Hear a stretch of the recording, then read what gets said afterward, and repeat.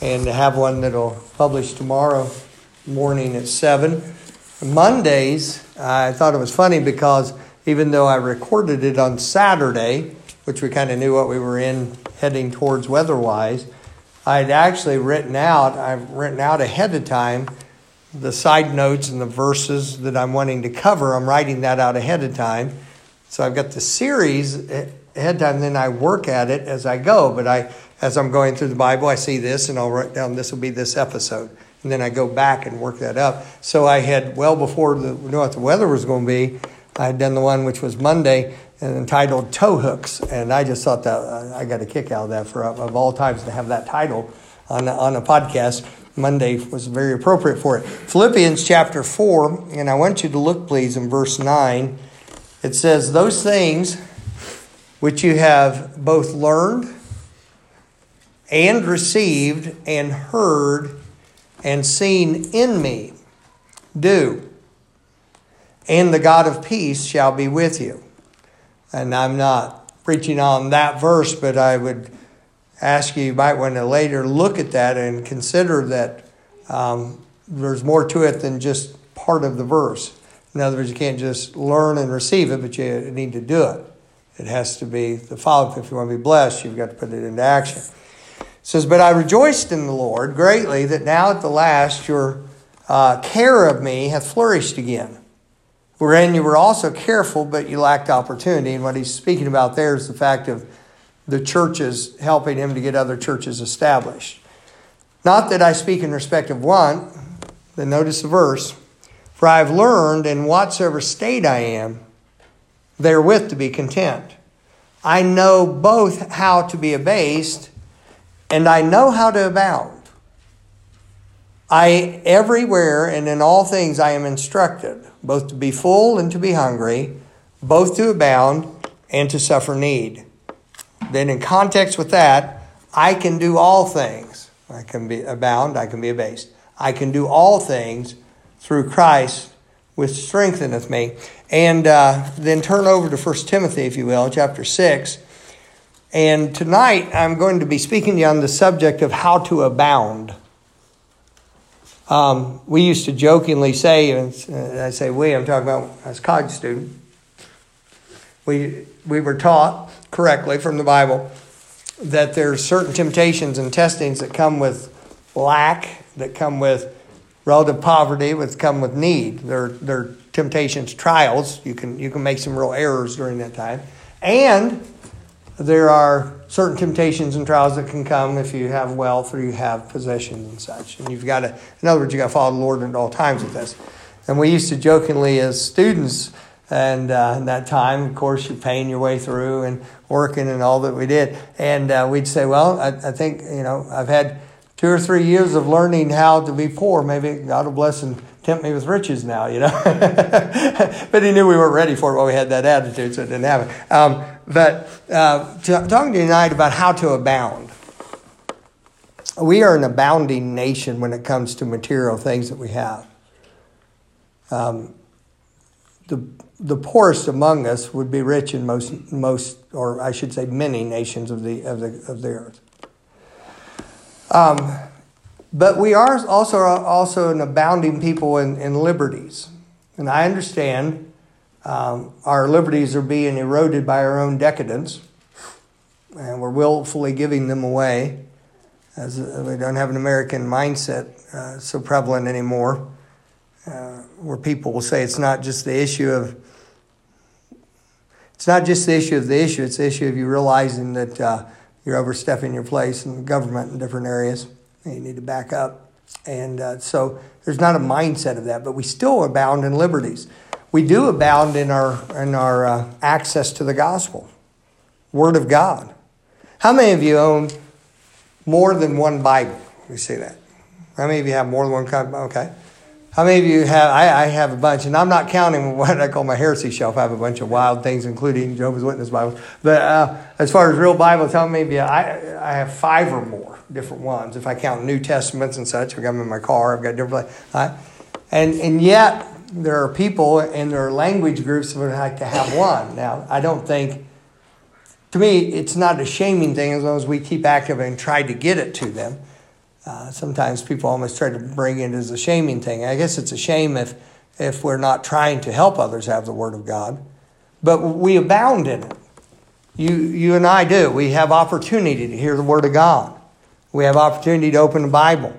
And most of American Christianity's problem doesn't come from a lack of Bible. It's from a lack of obedience to it. There is a lack of clear preaching of it. And that I have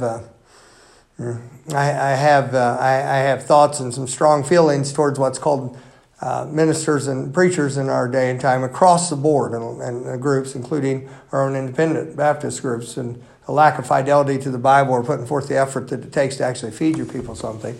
And so these things are there, but we abound. Now the question is, do we know how to abound? Do we know what to do with our blessings? And that's what I want to help you with tonight. I want you to understand the heart I have coming to you with this. I've sought to get my heart in harmony with what I believe the Spirit of God as revealed in His Word is concerning this with God's people. And I really believe the heart of that is this. I want you as God's people to be equipped through the Word of God so that blessings coming to your life don't end up becoming curses in your life.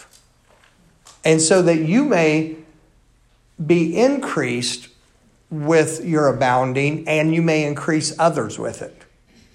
In other words, so you can handle it and in a biblical way so that you can go forward with things in life. Look in 1 Timothy 6. Are you there at that chapter? Let's look, if you will, in these verses. I'm going to be in verse 17.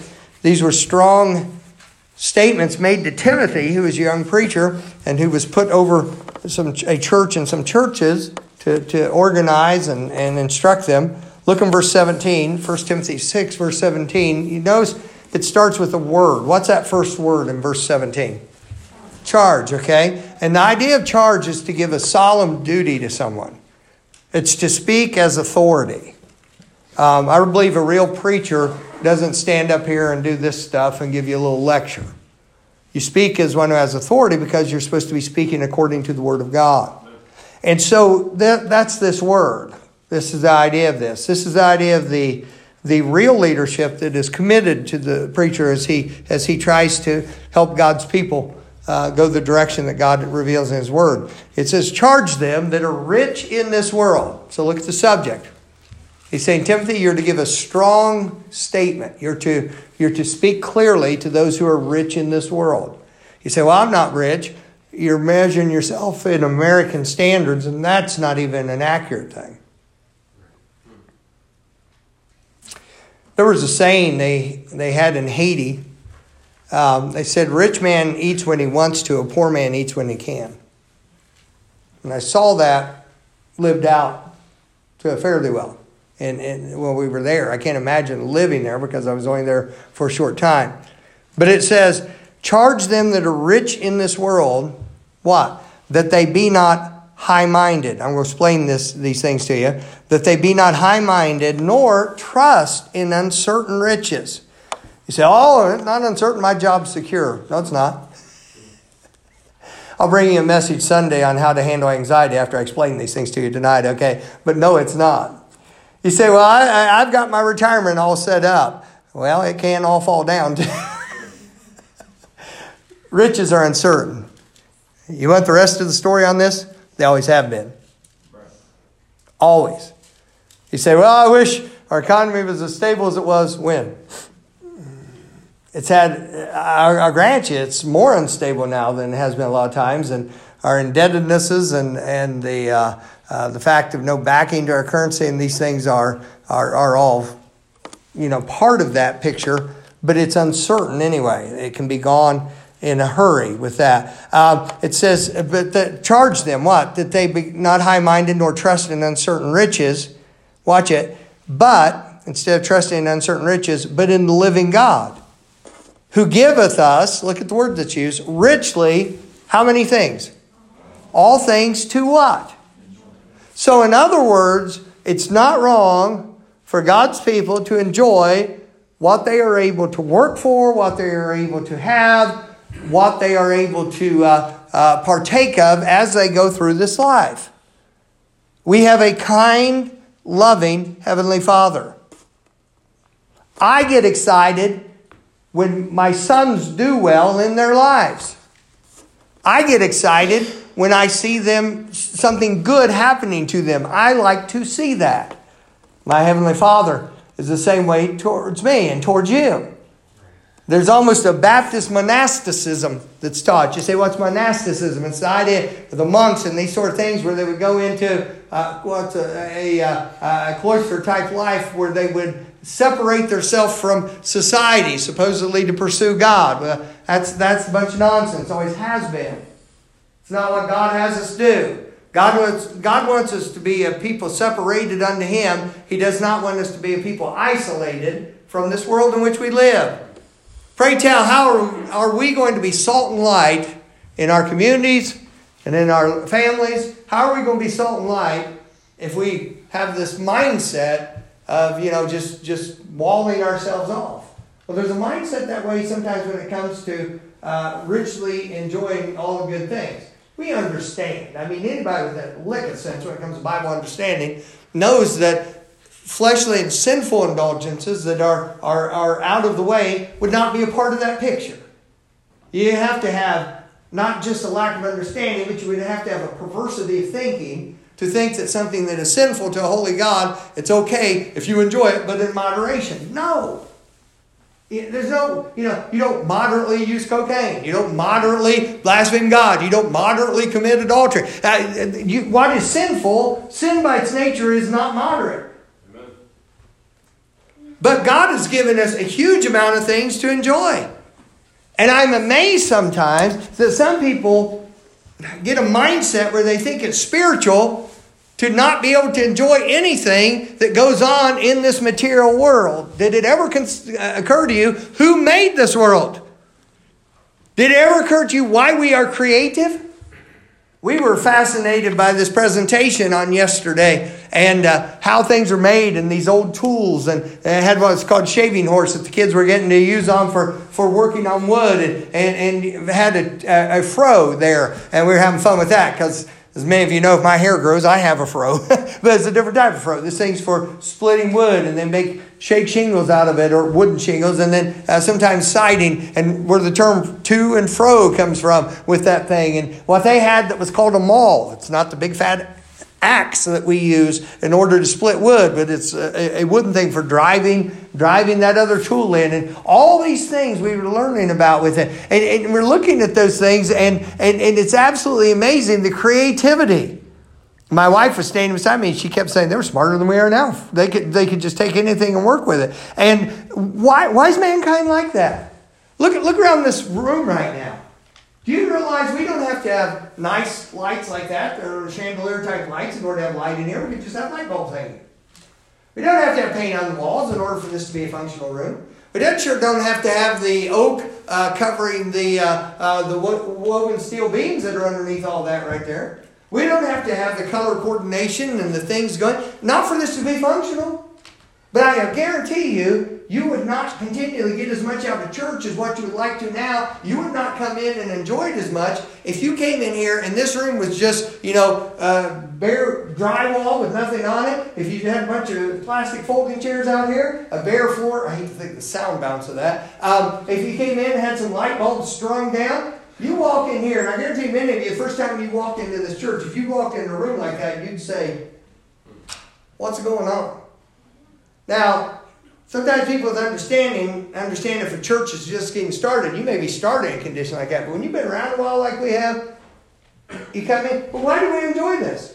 Why is there the false stone out there on the corners to make the building look nice when you pull in? Why did we leave the space and the concrete there away from the wall so that can be landscaped as it's going to be as soon as the weather clears, and some things in there? Well, part of the reason that keeps your bumpers from going through the side of the wall. But why do we have a space like that? Why do we decorate the things? Why do we decorate when we have dinners here? You don't just come in on some kind of wooden table and just go in. Why? Why is that?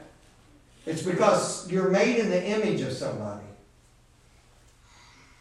And God made us in His image, and He has given us an appreciation of the things we have. So the Bible says that we are to charge, we who are preachers are to charge them the rich in this world that they be not high-minded. The idea of being high-minded is being arrogant, is what we do with things. But that they instead, in addition rather, that they don't trust in uncertain riches. So if you abound, okay, you start doing well. You get some things. Maybe your income goes up and you've worked. And maybe there's an inheritance comes your way. Maybe whatever the situation is. You find yourself in a more comfortable situation living-wise than you've been in. The Bible says when you get in that situation, do not trust in those uncertain riches. Because the blessing and the going forward that God will allow to come into our lives is not designed by God to take us away from Him. Explain what I mean. The name Russell Anderson means something to some of you all, but others are newer to the church and have never met him and such. Brother Anderson, very, very wealthy man, very involved in the Lord's work. He'd been here, what does Brother Anderson was here 3-4 times, something like that. Anyway, he's been here and got to know him and such. But when I talked to him in person, and he'd come to our church, and there were other occasions I had time to spend with him, here's a man who had done very, very well. At one point, was worth hundreds of millions of dollars. I mean, he had 435 rental properties across the country. You say, well, there's a lot of people who do that. Well, when some of them were condos in Waikiki and places like this, it was not low rent district stuff, all of it. Some of it was just for normal average folks to live in. Some of it was higher end. He had other businesses he ran, and it just did very well in business.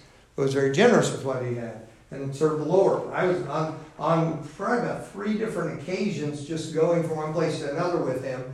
I was amazed. He never went from point A to point B without getting a gospel tract in my hand.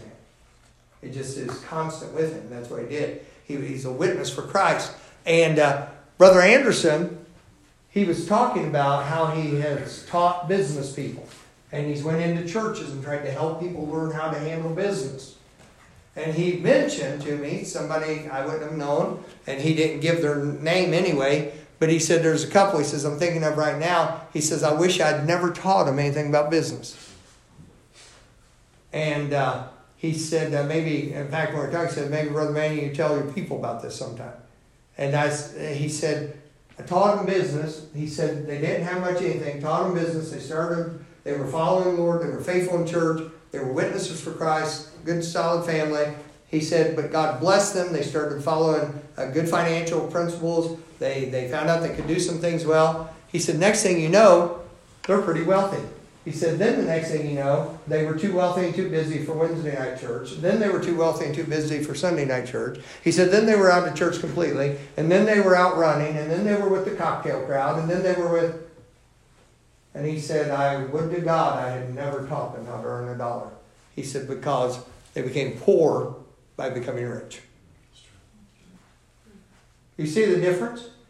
They could have, I think somebody you'd know, Brother Ron Kendall. What a pleasant man. Very, very wealthy. 3rd owner of the largest architectural firm in Kentucky. They built more trailers than anybody else. Yeah, they built Papa John's Stadium and other places down there. And Luckett and Farley was the name of his corporation. What a pleasant man. Oh my goodness, if you got to spend time with him. This man is just wealthy. But you know what? His thing was serving the Lord. He gave the 100 acres of Indian Creek Baptist Camp for use of the Lord. Bought that and gave it to him. He did that. If you went down to when they were having big youth conferences down there, they'd have 1,000 to 1,400 teens at these big youth conferences. If you went there to find Brother Kendall, you'd have to go out where the trash cans were. Because you'd find him in coveralls and stuff, work-type coveralls, driving a little John Deere Gator around, which he probably donated to the church, John Deere Gator around, emptying the trash cans from where the kids were eating outside the picnic. That's what he did. He wasn't a speaker. I heard him speak at a couple pastors' conferences talking to us about building buildings and things we should look for and figure out. But what was he doing? He was so happy. He'd say, hey, Brother Kendall, how you doing? Doing good, man. Oh, the Lord's blessing this year. He gets a lot of kids here. It seems like a lot of them making decisions. That's what got him excited. You know what he did? Oh, he enjoyed. He and his wife took trips. Brother Anderson, they had things. And he enjoyed some things. But you know what? It never got him. Right, true. You say, well, if I was wealthy, I'd do that. What? Do that now. Right. You say, what do you mean do that now? We got trash cans empty. No, that's not what I'm talking about. What I'm talking about is open your eyes to the fact that we have things that we can enjoy. And there's nothing wrong with it. But don't trust in uncertain riches. Do you hear me? I hope you hear me. I have a special heart that you young folks hear me. And I'll tell you why. I'll tell you why it's so important to me. Because you can make decisions now. You're not going to have to get yourself out of a hole you've been in. You get somebody who's already got 30, 40 years of living behind them and they've already tangled some things up, then that's a lot different than it is to start and go forward from where you are now. Look up at me now while I'm talking at you, please. But if you start now, learning not to trust in uncertain riches, learning to handle things the way God wants you to, I wish I'd known at teenage age about this stuff. All of us are saying, if everybody in the room that has a few years on them is saying, it might be something you want to listen to. Because there's a reason why we wish we knew that. Let's go on down with this and give you these things. How do we abound? How do we take these things which our God would like us to be able to use well and things He can be a blessing to us and through us with? How do we keep them from becoming in any way a curse to us instead of the blessing that God wants them to be? Let's finish reading here in 1 Timothy 6. It says, verse 18, that they do good. How basic's that? There's a little statement I heard when President Trump was running, and it really bothered me when I'd hear it. I think he's a good president. You don't, that's fine. You're welcome to your opinion. I'm welcome to mine. But the point is, one thing I never liked is the immorality of where much of his wealth has come from and his immoral behavior in so many areas. And I don't think somebody being a conservative or nearly conservative politically glosses over the fact of being righteous or not. And that's something fundamental Bible-believing people really have a bad habit of taking people who are politically conservative and allowing them to kind of get their mind to a point where they don't pay attention to what's right anymore. Now, I understand. We elect a president, we elect a governor, we elect something like that. We're not electing, we're not voting on a pastor. So I don't live in some kind of weird world, I understand. My first, and some of you all that are really, really tight on some things, this will bother you, but that's okay. My first consideration, I want to know someone realizes what our Constitution is. And they'll honor that because that's what they're supposed to enforce in our land and supposed to uphold. That's the first thing I want to know about. Not disown me as a preacher if you want to, not where they go to church. I know some of you are like, yes. You're wondering if I'm taking the mark or something here. But it's just the first consideration they're doing it. If I'm looking for a doctor, I think it's great if I can find somebody who knows the Lord. I think it's great if I can find somebody I can work with that. But my first consideration is, can they do whatever we need done and do it well? There are many good Christian brothers and sisters I don't want cutting on my gizzard. There are many godly people I don't want running the country. Or a state, or a county, or the dog catcher.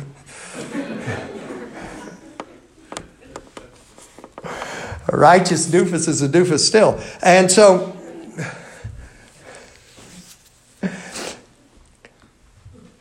but we have forgotten about we are supposed to do good. And what I was going to tell you that bothered me was this glossing over of immoral things. And here's the thing that bothered me I heard said. Well, what can you expect? You know, he was young and a billionaire. What is the dollar amount that makes it acceptable for you to do perverted things? So if you make $100,000 or less a year, you need to be holy. If you make $200,000 a year, it's okay to be a little bit of a pervert.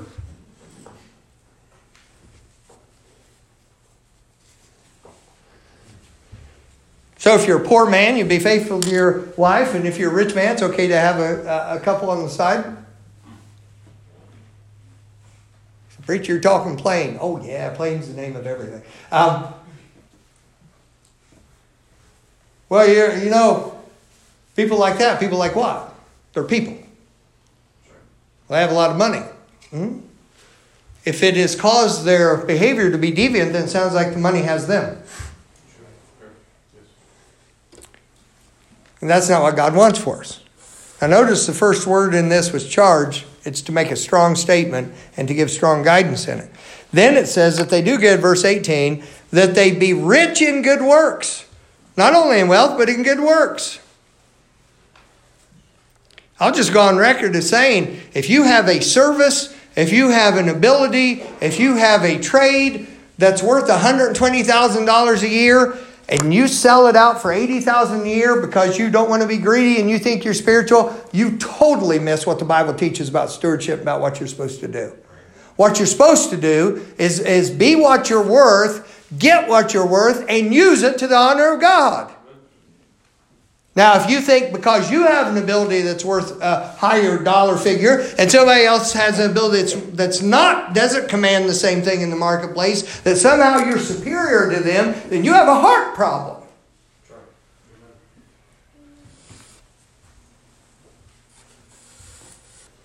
If I was a Christian roofer, I wouldn't say, well, I'm a Christian roofer, so that's supposed to be a $10,000 roof. But I'm just going to do it for $6,000 because I'm a Christian. No. I'm going to do it for $10,000 unless I decide to make it a part of a blessing that I on purpose believe that I'm supposed to do for that person. Not because of some kind of guilt trip that says, well, I'm a Christian, so I can't charge full price.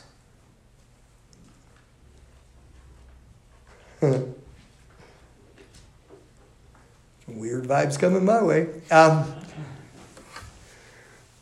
Oh my goodness.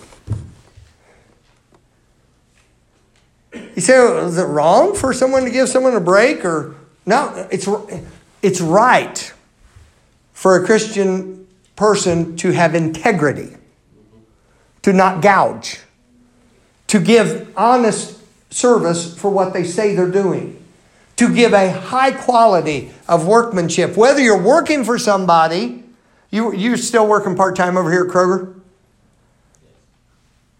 As a Christian young man, that'll be able to depend on you to be a top-notch worker.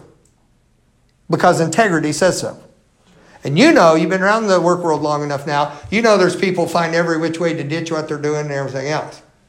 Well, see, God watches. And He watches His children, wants to know how they work. And so you're supposed to be, and I don't know what they pay you, what, $28, $30 an hour at least, something like that. I think, yeah, we like that idea. But if you had come to me and you wouldn't have done this, you said, Pastor, I just wanted to let you know how much I wanted to serve the Lord. I went in Kroger and told them I work for $3 less an hour than anybody else doing my job. I wouldn't have said, Nate, man, you're a spiritual young man. I'd say, you're nuts, man. What are you doing? Anybody else there tired? Man, get what you can get. Now, but it is, you need to work.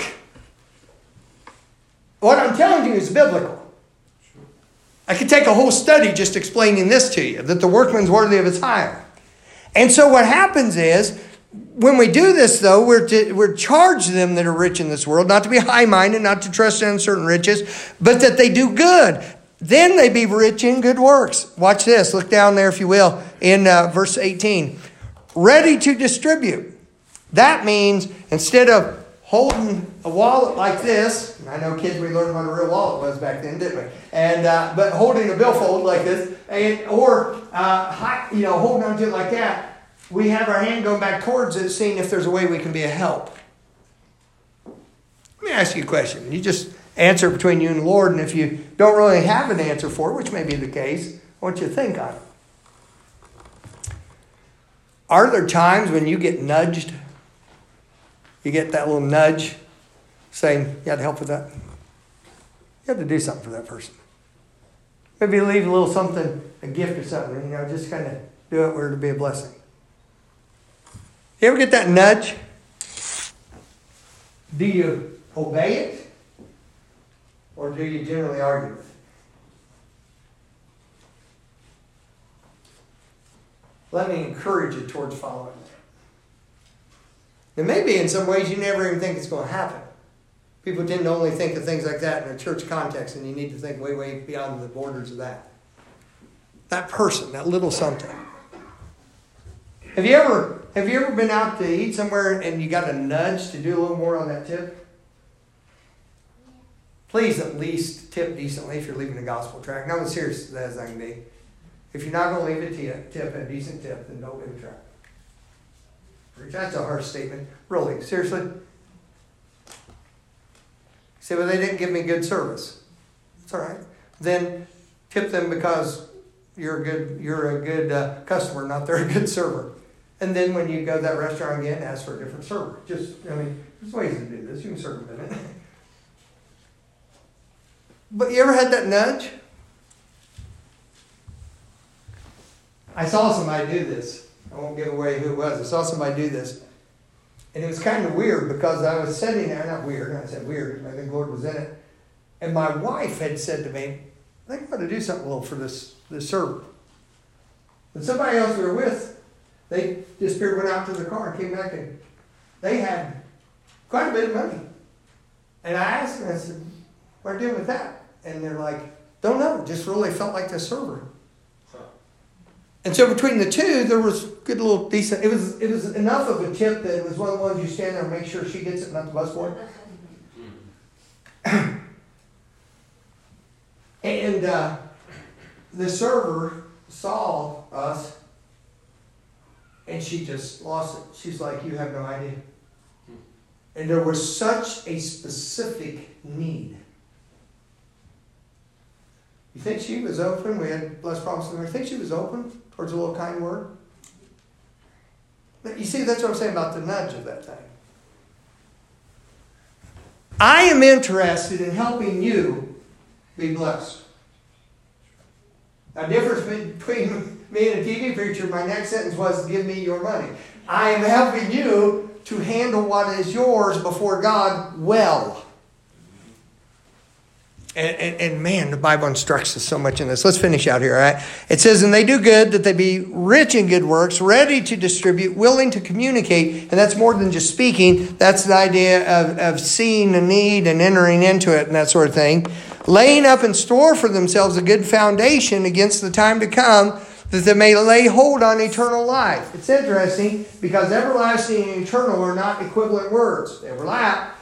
Eternal involves not only the fact of life that doesn't die, but it also involves the quality of that life and living for something beyond just now. The living for just now and the things that perish is called temporal in the Bible. That which is temporary. The word eternal takes in not only the fact that once we're born again, we'd live forever, but it also has to do with how wide that life goes. It has to do with living for more than just now. You can enjoy the things that are now, but they don't consume you because they're temporary. They're temporal, is the Bible word. And so this thing, laying hold of eternal life, there are many people, unfortunately, who have everlasting life through the grace of our Lord Jesus Christ, but they do not live in the fullness of eternal life. Though saved by grace, they do not really live on a level any higher than the brute beasts of this world. What do I eat next? How do I stay warm? And what goes on? Now, there are some people who are reduced to that in life because those things are missing. And each of those would be a great thing for them to have. And I'm not casting anything at people in that condition. But there are many people who are just, that's all they think of next. What's next? What's supper? What's for lunch? What can I do? Whatever. And then it's like they go through life looking no higher than right here. No idea that there's a great creative God that loves them. And so what happens when we do things right, then the things that God gives us are not a stumbling block to us, but they help us to appreciate the one who's given them to us. Some of you, no doubt, have things that someone you care a lot about has given to you. Or maybe they were possession of somebody that you cared a lot about. There's a little glass chicken. It's not real, in case you wonder. There's a little glass chicken at our house. It's a mighty special chicken.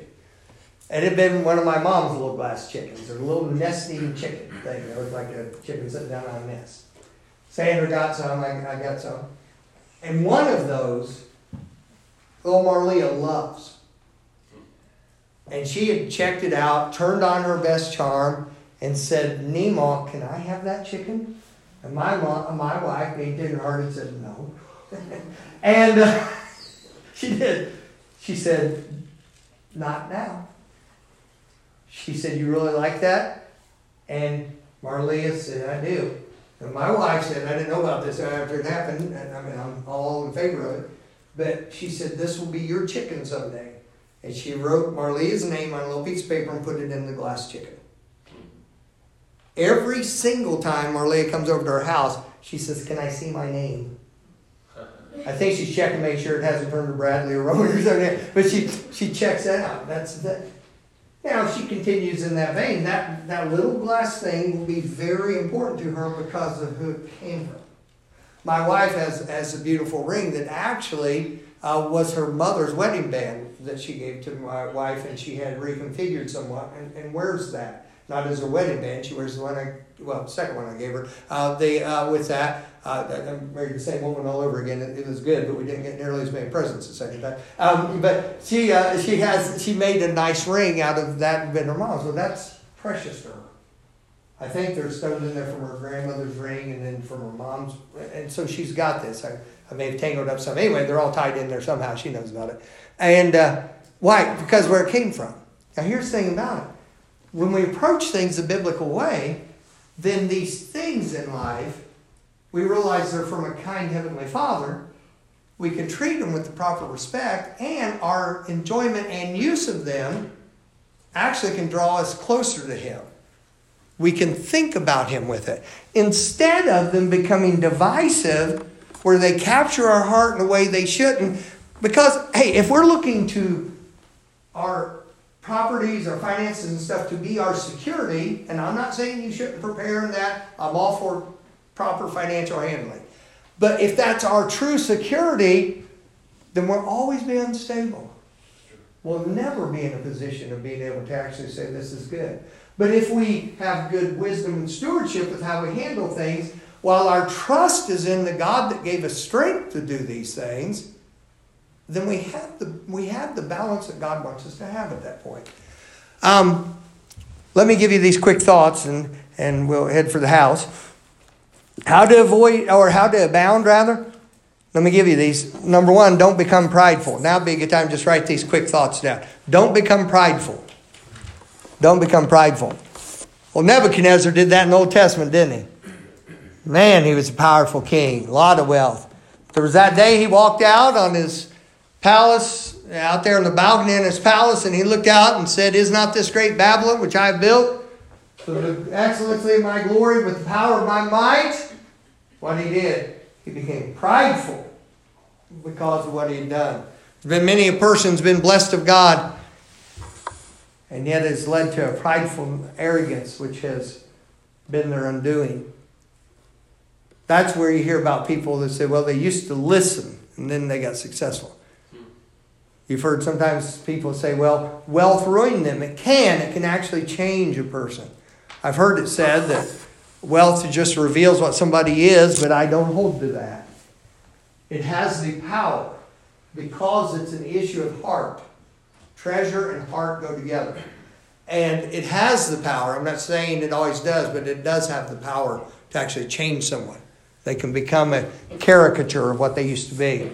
And may God help us never to get into that. And so what is it? Don't become prideful. Well, I'll tell you what, I'm not. Better quit.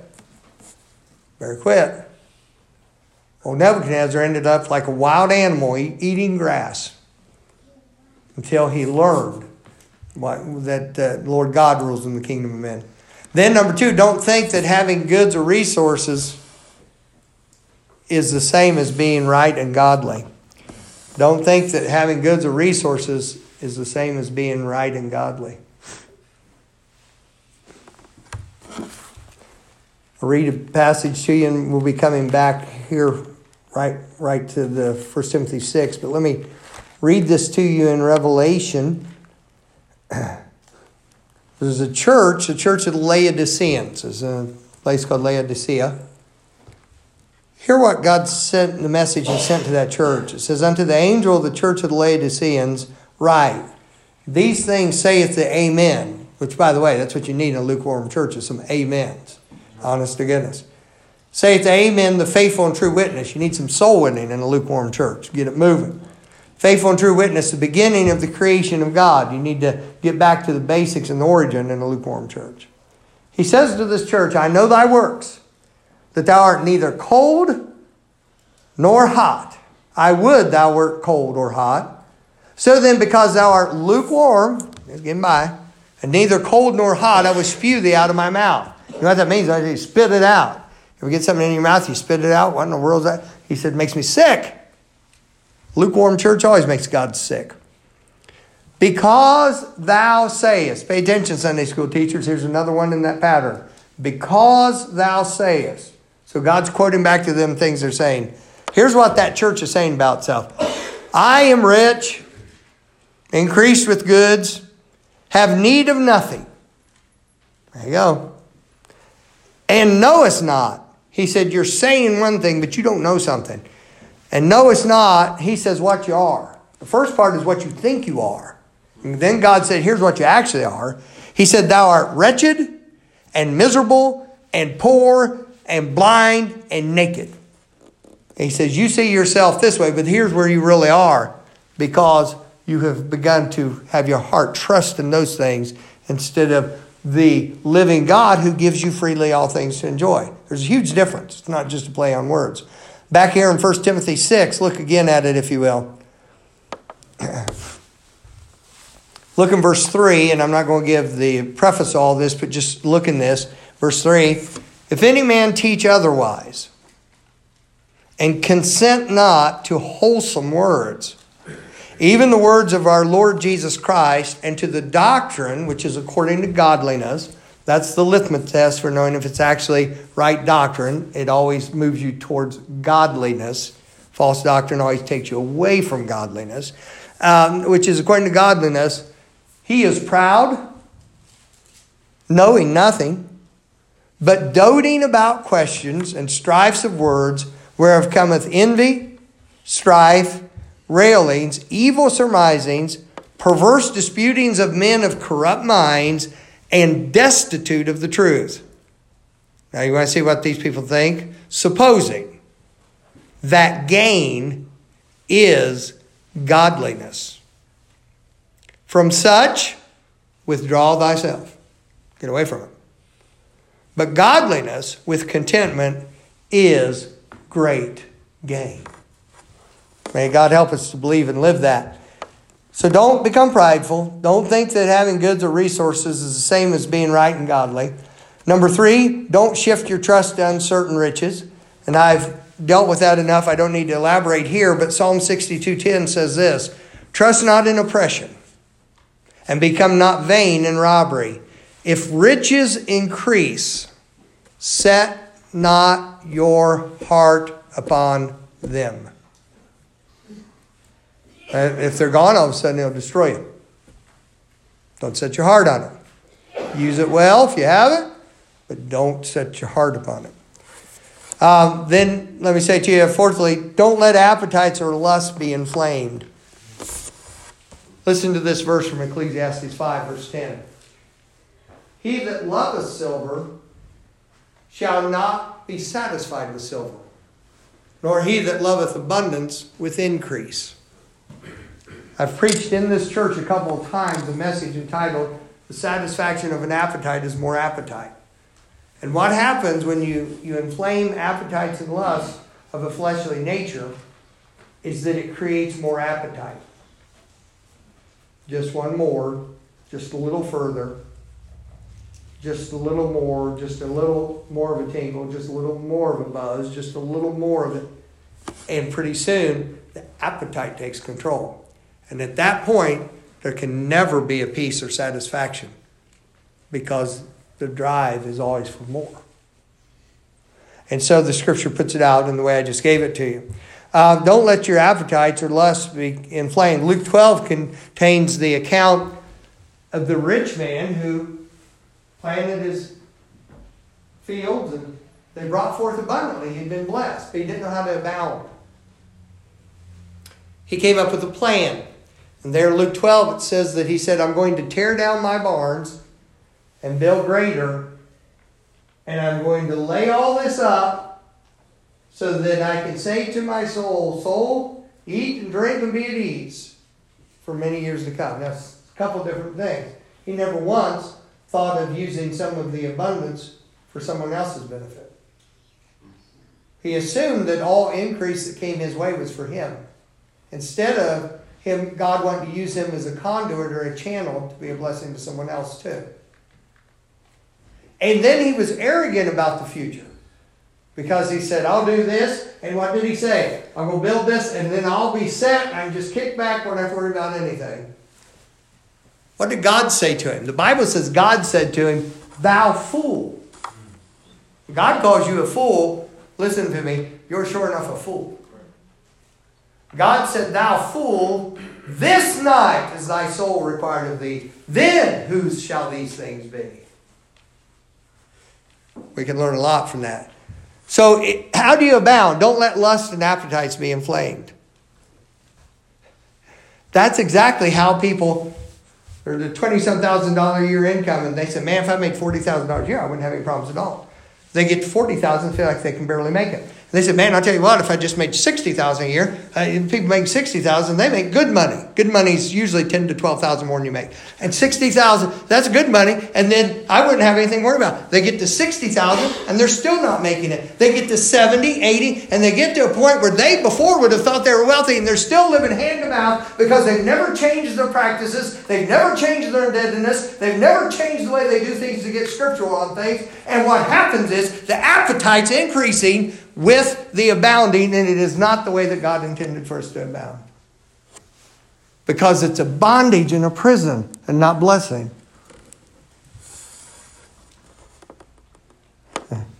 Boy, I interject something right now, but it was told to me in private, and I never asked if I could use it as illustration. I may do that. It'd be helpful. Then let me say to you, remember the issue is stewardship. Not paying bills or having enough. So, preacher, don't you think we should pay our bills? Yes, but I far more think we ought to decrease the bills we're incurring. There are some things that come with living. There are other things that come with appetites running wild. You say, well, preacher, I can afford it. Then why are you using somebody else's money to do it? Do we not understand that we will give account for all that comes into our power? We will. It's not a question. If $30,000 comes into our hands this year, we're going to be answerable for the proper, purposeful use of all $30,000. The mindset among Christians is this: well, I pay all my bills on time, and I can account for 5 of the 30,000, 1/6. But that's okay. I paid all my bills and I tithed on it, so I'm okay. When did doing what we should do, tithe, and when did acting as we should act, integrity, to keep up with things that we would owe on, our electric bill, light bill, whatever, when did that become a pass to be sloppy and not good stewards with the rest of what God put in our hands? Come on now, I've felt the same kind of conviction you're feeling right now. And I'm serious. And it's a point, am I going to take this and do something with it? I am not interested in playing church. And I'm not interested in God's people going down the pathway like the rest of the world and hanging themselves by things that we can do better because we've got Bible instruction and we can live differently. We're children of God, purchased with the blood of Christ. We don't have to operate as other people operate. God lives in us and wants to help us and wants us to have His wisdom. Have you ever asked for God for wisdom on things? He'll help you. He delights in helping His children. Don't live below who you are. And I'm not talking about how much money you have now. I'm talking about you're saved. God's your heavenly Father. Let's live as His children. Let's just quit being victims to everything that comes down the road. And let's do something. And then, increase generosity. Increase generosity. This last verse I'll show you. Look in Proverbs chapter 11. How to abound. You say, preacher, you've taken a little time with this. Oh yeah, because it's very important. Because see, what can happen is, Proverbs 11, it is God wants to bless you, and then He sees you obeying, and He says, okay, I can bless their obedience. He's not going to bless disobedience, but He blesses your obedience, and then you start going forward, and then there comes a tipping point where that which should have been a blessing suddenly starts becoming a curse because it takes your heart away from the one who blessed you. I was talking with someone last week, and they kept talking about how lucky they were, how lucky they were here. And I was glad that they were grateful in a way. And I stopped him. I said, I think we both agree, if you think about it, blessed is a lot better word. And they're like, that's probably right. I said it is, because it acknowledges. And it's always good to acknowledge the Lord. That's always a good thing to do. He's worthy of it. 11 verse 24, look at it. Increase your generosity. Look for some people to help.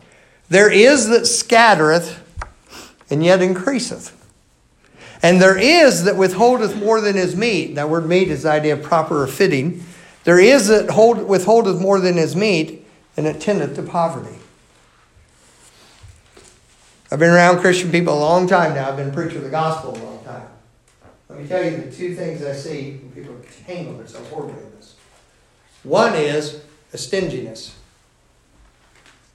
The promptings I was talking to you about earlier. And by the way, those will get more specific and right on target the more you obey them. I wish I'd tell you something just from this week. The things you can see happen are amazing. But the thing about it, there are some who, I've seen this actually happen. They'll give away everything they have and then pray for God to meet the light bill when they just gave away South Central's money or AUP or whatever you have. Here's a good rule of thumb. If your giving is causing someone you owe to live by faith, then it's not you giving anymore. If I was renting and I owed my landlord, what would an expensive apartment be nowadays? $200-300? Oh, I didn't say closet, did I? I said apartment. Okay. But if I owed the landlord $1,000 at the end of the month or whatever, if I owed that landlord $1,000, I had that $1,000, I'd worked, I had that $1,000 there, and I saw somebody over here had a need, and I said, I'm going to take care of that, and I took that money, which was due in 2 days, to that landlord, and I gave them $500 for it. Thumped my chest because I was such a good Christian. I wasn't a good Christian. I just gave away somebody else's money. If I were to help them, then maybe I would sell something that belonged to me. Or work some overtime. Then I'm actually doing something instead of someone else. So I've seen that end. I've seen the other end where somebody says, well, I just can't afford to do anything. Well, if I made more, I'd do more. No, you won't. Maybe won't. And I understand there's a basic level of living. I understand this real well. I've been at all ends of the spectrum. Well, not all ends. I mean, Bill Gates still got a few extra dollars than I do. But I've been through what's reasonable thing. You say, well, there's a basic level of living. I know that. But even when you're at that, obeying and following the things the Bible teaches puts you into a different way of living completely. Oh, my goodness. I hunger in my soul for each of you as God's people to get this thing, that God's real, and that we've got to go about learning how to be proper stewards of the amazing things that God's given us as American people. I think we might cry to know if we had some way of knowing the numbers, and I wouldn't really trust anything laid out trying to tell this because it'd be so hard to track. And by the way, I'll preface this by saying I'm a fellow who likes critters, not just gravy either. I like my pets. I like my dogs. We take good care of them. They get sick. We try to take care of them and all that sort of stuff. I like my 19-year-old cat. She still thinks she's a kitten and she's a lot of fun. We had our old turtle with half a shell, turtle and a half shell. I liked him. We took care of him. So I like critters. But here's the thing about it. I think we would break our heart if we could have a graph that showed how much American Christians spend on pets and things with that compared with getting the gospel into the whole world.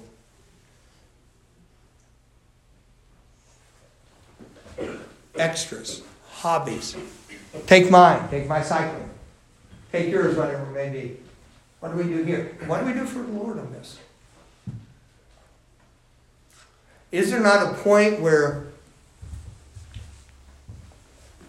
this off balance starts indicating that our heart is not where it should fully be? If we do things God's way, and I know I've not enumerated here's how you do it, okay? And that's not what this message was for. This message is designed by the Word of God to stir up your thinking to the fact that we are stewards of what God's put into our hands. And that our God has been kind enough to us to let us freely enjoy all good things.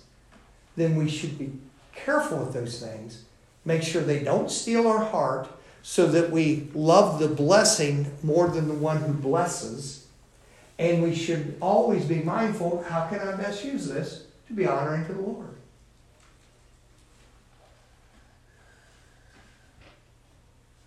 So many illustrations I could give. May God give you wisdom on it. May God help me to have wisdom on it. Let's pray together. Father, thank you for your words. So much in this. So much I'm wanting to learn and grow in. I believe a lot of your people are. Lord, it almost seemed like some folks' attention was kind of wandering around tonight a little more than usual. I don't know if that's right or not. You do.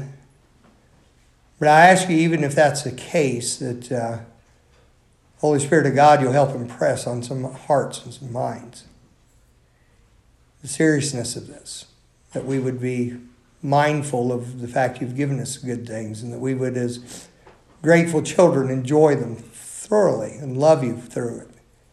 Lord, I pray you'll give these people that love you wisdom in knowing the particulars of their situation, understanding to know how they ought to behave in their particular situation.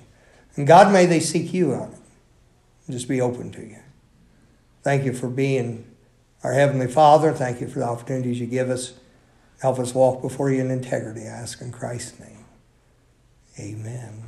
Let's stand together. Something you want to bring to the Lord tonight. Maybe you want to come seeking some wisdom on this. You know the Bible says if you lack wisdom, you ask of God to give it to every man liberally and upbraideth not. But you're admonished to ask in faith, nothing wavering. Would you seek God on this? Would you yield yourself to Him? Would you yield your resources and your energies to the Lord and just have Him direct you? Would you be secure enough in the love of Christ to know that your Heavenly Father wants you to best benefit from what He puts into your hands? He doesn't want to become a snare to you. But many a person has bought a gift for somebody or has done something for them and later on has said, wish I'd never done that. That turned out to do this, or they did that, or this led them a wrong way. And boy, I tell you, let's not be that way with God. We have a song invitation. You can join those who are here, but where are you going to come? Are you going to talk to the Lord about it?